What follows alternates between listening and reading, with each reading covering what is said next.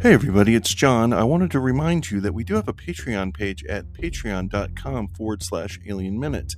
Over there on Patreon, Mitch and I discuss subjects concerning movies and television and just about anything else we want to talk about.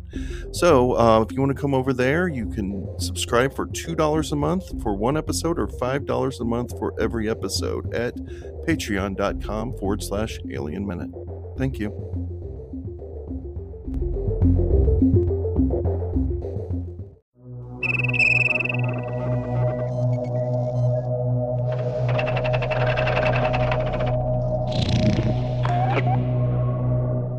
Hello and welcome to Alien Minute, the daily podcast where we are examining James Cameron's Aliens in short, controlled bursts.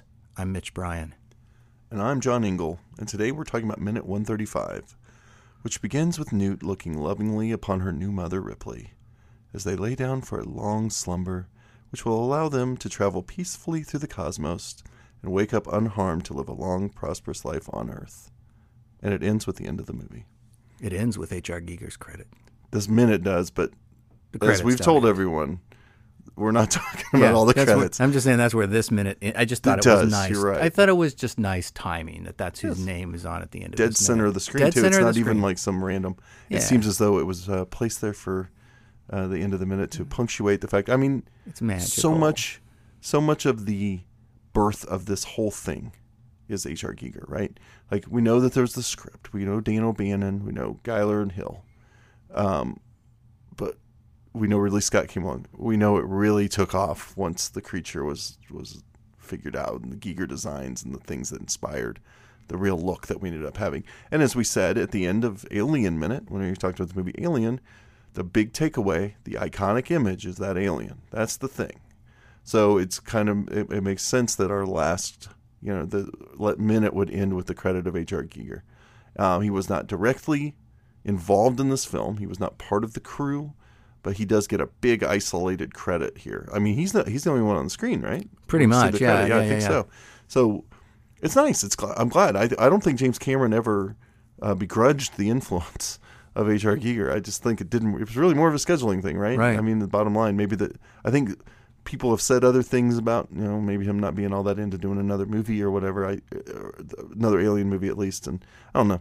To me, a lot of it sounds more like he was working on. He did Poltergeist 3, right? Or was it 2? Well, he came back and worked on. Didn't he come back and work on Alien? He did other movies. So. But he did other movies. It's just, to me, what it sounds like to me is that he was working on another movie, right, and didn't have time to do this. So they used his designs and to great effect, I think, and they added something to it. And I don't know if he would have approved of all the changes, but I mean, he was the impetus of it, and I think they did a pretty good job of taking his ideas and running forward with it. Well, we start with a new closer shot of Newt, because we've been doing sort of a traditional reverse shot up to that point. And so a new angle of Newt, getting ready to go to sleep, and back to this reverse as Ripley stands, and then we dissolve into this shot of the two of them sleeping together. And for the first time ever, I noticed that it's a freeze frame. Yeah. And what's really weird is that, okay, fair enough, it's a freeze frame. I never noticed it, so it's a very well done freeze frame. And then it dissolves into closer on their sleeping faces, and that's a freeze frame too. Yep. It's like they're not rolling. It's so weird. So that's your final freeze frame. And then as these credits roll, we hear Khachaturian's Gayan, the Adagio, which is in 2001, and which is kind of quoted by a little bit. I mean, if they say it's quoted by James Horner, it's also a little bit quoted by Goldsmith in Alien. I mean, there's this real clear connection to 2001. Like it or not, rip it off or not, it's there. I like hearing it. I don't have any problem with it. Yeah. At all. I think we probably talked about it. It's been so long now, I don't remember exactly what we had to say about it in the very first, was it the first minute or second minute when this music kicks in? But at the beginning. But it sounds good to my ear. It fits the movie. It gives me, it evokes something that I like, so why wouldn't I like it? So I'm all for it, and it's a nice way to end the movie. It's similar to shoot, I'm forgetting. Who do we close on? Who's the composer we Howard close on? Hansen. Howard Hansen, thank you. It's similar. It feels similar. Yeah. It's a nice kind of drifting off into slumber sort of feeling that we got at the end of Alien. So it's Cameron going back and kind of tapping back into the alien ideas that he, what he witnessed from there, and he didn't change a whole lot here. He just grabbed another composer's work, or I guess Horner actually did this, right? I think he did. Yeah, I mean, it's just the Horner kind of re-recording the piece, but it's a good way to close the movie. I like it. Yeah. Should you say something about the producer of this movie? Galen Hurd. Somebody, her name has definitely come up from time to time on the show, but I found it difficult to insert her into minutes. It was kind of, I know there was a couple of minutes where she's shimping for Vasquez or whatever, but honestly, I kind of skipped past that. I don't know. Maybe that's, again, some of that minutia that gets by me sometimes, or that I don't find particularly interesting to talk about. But those are the only times I could think of to talk about Galen Hurd. But we don't want to diminish her contribution here. She's a great producer. She's done a lot of good work. She came up through New World Pictures with Corman, so maybe met Cameron because it'd be about the same time.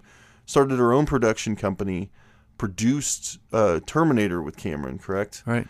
And apparently, based on that, not only did they decide to work together further, but they got married. So her contribution to Cameron's early career it can't be diminished at all. Obviously, she had a lot to do, a lot to say in the production of his first two films. See, I feel bad having to ask this question. Didn't she also produce The Abyss, and that was their falling out? I think so. Yeah, so she actually did. So. Yeah, I'm pretty sure. Folks, sorry, I might have missed that in my research, but I'm remembering. I think that's where their falling out occurred, was during the production of The Abyss, but I could be wrong. But yeah, so she's obviously one of those great. They were this great power couple, as they called them in Hollywood in the '80s. But she, on her own, has done a lot of great work in Hollywood. And it's hard for me to say what exactly she contributed to this movie. It's not the kind of stuff, they talk about it a little bit. Her and Stan Winston do the commentary together. You can tell she was integral in the decision making. Oh yeah, with the effects. She was on set producing the movie. Absolutely. And I think that and producing is always such a elusive title, because so many different producers do so many different things on movies, and certainly these days, when you look at your average studio production, you might see 8 producers, 10 producers, because everybody has a different piece of that action. Somebody has the rights to the underlying source material, and somebody's assigned by the company controlling the underwriting source material, and then somebody's assigned by the studio, and then somebody's a line producer, and then somebody's a post-production producer, and then somebody's got a producing partner with one of the stars, and somebody's a producing partner with one of the directors. And so, you just never know exactly who does what. But one of the things that we do know about Galen Hurd is she is a nuts and bolts producer. She is physically involved with the production of the motion picture. And those are good producers to have. Yep. And whatever contributions she makes on the set, they have reaped fruit of good films. Like she tends to work on solid films. So just wanted to give a shout out to Galen Hurd. Feel like that she might have been overlooked as the show went on. So good job. And I don't know what else to say. Godspeed, Galen Hurd. Who else do we want to talk about, man? I'll tell you, I feel like kind of we got on the whole point of doing this minute by minute is that you get to talk about all the people and the things that they do during the production of the movie. And so when you get to the end, if what you have to do is go through the credits and read off names, I'm not down for that, man. Yeah, I'm not really into that. We did a little bit of that last with Alien, but I think we kind of didn't feel like it was necessary then either. I mean, we can't possibly talk about every grip. And I don't want to play the game. I know a lot of shows play the game of going through the credits and kind of coming up with stuff to say about people's names or whatever. I don't want to do that. What other movies they did and all that stuff, you mean? No, literally, it's like some people look up, find people that have the same name as them or whatever. Just I think there's an obligation that some people have to actually go through the entire credits, and that's fine. Yeah. I understand that. I don't have it, especially when we can end the show on a Friday. We'd have to do a Monday and Tuesday episode, which would fall on Christmas Day and so on. I think, well, that'd be silly to do that just for the credits. So, really, the show is kind of going to end on this odd kind of loose note, I think, where Mitch and I are just going to talk. And we had this penultimate episode yesterday that actually ended up containing a lot of the stuff I was going to talk about today. So, but what's ahead for you or us or this process that we're involved in of looking at movies? Well, there's possibility of an Alien 3 show. I won't say I'm not going to do it. That's absolutely set in stone. I will not be doing it myself. I don't think I have the interest in doing any more movies by minute shows. Now, that's not to say there won't be another show coming up. It would probably be in a different feed. It'd probably be a totally different thing. But I do like the podcasting. I think I'm ready to move on from the rigidity of the movies by minute thing. But there's some other ideas. We might have talked about it a little bit yesterday, or like hatched some ideas yesterday that are now swimming around my mind, but I've got a few, so I don't know. I'm certainly going to take a break from editing podcasts for a while. Yeah.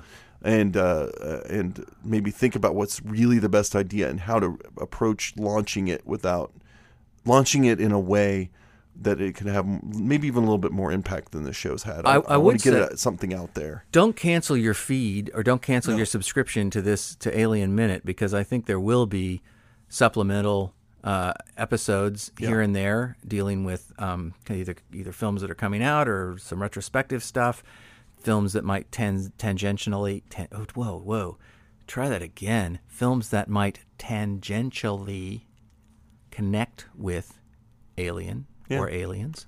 So there's stuff in the works. Yeah. And yeah, like you said, don't cancel your feed. There's going to be stuff. It might even occasionally be me. I've thought about this a few times. I didn't want to add anything to my workload, to be honest. But there might be a time or two where I might do sort of just a audio blog about a movie like that I've seen. Who knows? If that's not interesting to you, I'll throw it out there to people and say, I'll try a couple of these, and if you guys aren't into it, that's cool too. The feed will be active. It just won't be a daily thing. So keep it open. Stuff will pop up. And Jason Heck and I have done some genre explorations that we're probably going to be editing and putting those out at some point down the line as well. Right. That may be, it'll probably be under some off-kilter umbrella would be my guess. Yeah, so it might not necessarily be there will be things that will pop up in the Alien Minute feed with that.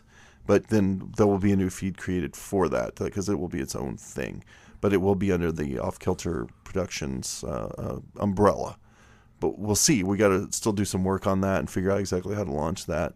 And hopefully we'll keep that the Facebook group alive, and people will still continue contributing things that have to do with Alien or aliens one way or another. It's and discussions and suggestions and all that good stuff. We are definitely not going away. We just might be taking a little break and coming back in a different form. Yep. Well, where are we at? I think that's about it. I don't feel like I have much else to say. It's been either. A great run. I've really enjoyed this process, and thank you so much for everybody for hanging in with us and listening to both shows. We've met some really terrific people through this process, and certainly the guys at Star Wars Minute have been incredibly generous to give us the format, and I know you guys all. There was a convention of minute by minute podcasters this past summer, and that was pretty cool. Yeah, I believe we are looking forward to doing part 2 of the Movies by Minutes gathering, convention, whatever you want to call it, in Denver, I believe, in August. I believe all of this is pretty much the idea, but it's not all set in stone. That's good to know about. It might be Labor Day weekend in Denver. This coming Labor Day weekend. So think about it, folks. If anybody's within reach of Denver or anybody wants to start saving money, it was so much fun last year. And maybe we'll one of the things we'll do is, since that'll be 8 months after the show ended, maybe there'll be an Alien Minute of some kind, as a live show for that. So I can't promise anything, but certainly the programming's not even begun to be scheduled, and that might be an idea for something. So if anybody's interested in Eric Moore, if you want to start saving your money to fly out from England, that would be awesome. Check out the Mile High City of Denver. You should. It's a great town too. Actually, I lived in Denver for a while and I loved it, and I still visit often. So I'm happy that it's going to be there. But yeah, it'll be fun. I bet it'll be huge this year because last year was much bigger than we thought, and I think we've already added some 40 shows since that convention. Oh my gosh! So we're approaching. There's no way it won't be at 100 by then. There's no way. The rate of growth, we've gone up to something over 80 shows now, I think. So 100 is pretty likely by the time we get there. So imagine the possibilities of people being there. And it was just a fun, friendly gathering that I had no negative experience with whatsoever. It was actually a really great time. So I'm shilling that for the Movies by Minute community. Again, go to moviesbyminutes.com too. Look for other shows that you want to listen to on this format. The aforementioned, I mentioned Godfather Minute yesterday, a great show to listen to. Star Wars Minute, of course. Other friends of the show, Scott Corelli did the entire, and Nick Jimenez, they did the entire Back to the Future trilogy. They're now doing the Edgar Wright Cornetto films. That's a lot of fun. Not to leave anybody out, but those are just some that pop into my mind right now. So go over there and check them out and find your favorite movie and start following. If you like the show, follow it all the way through. So we will be back. We just don't know exactly when or where, but we will be back. That's going to do it for Alien Minute, guys. Thank you so much, and look for us again in your feed. Thanks, everybody. Bye-bye. Bye.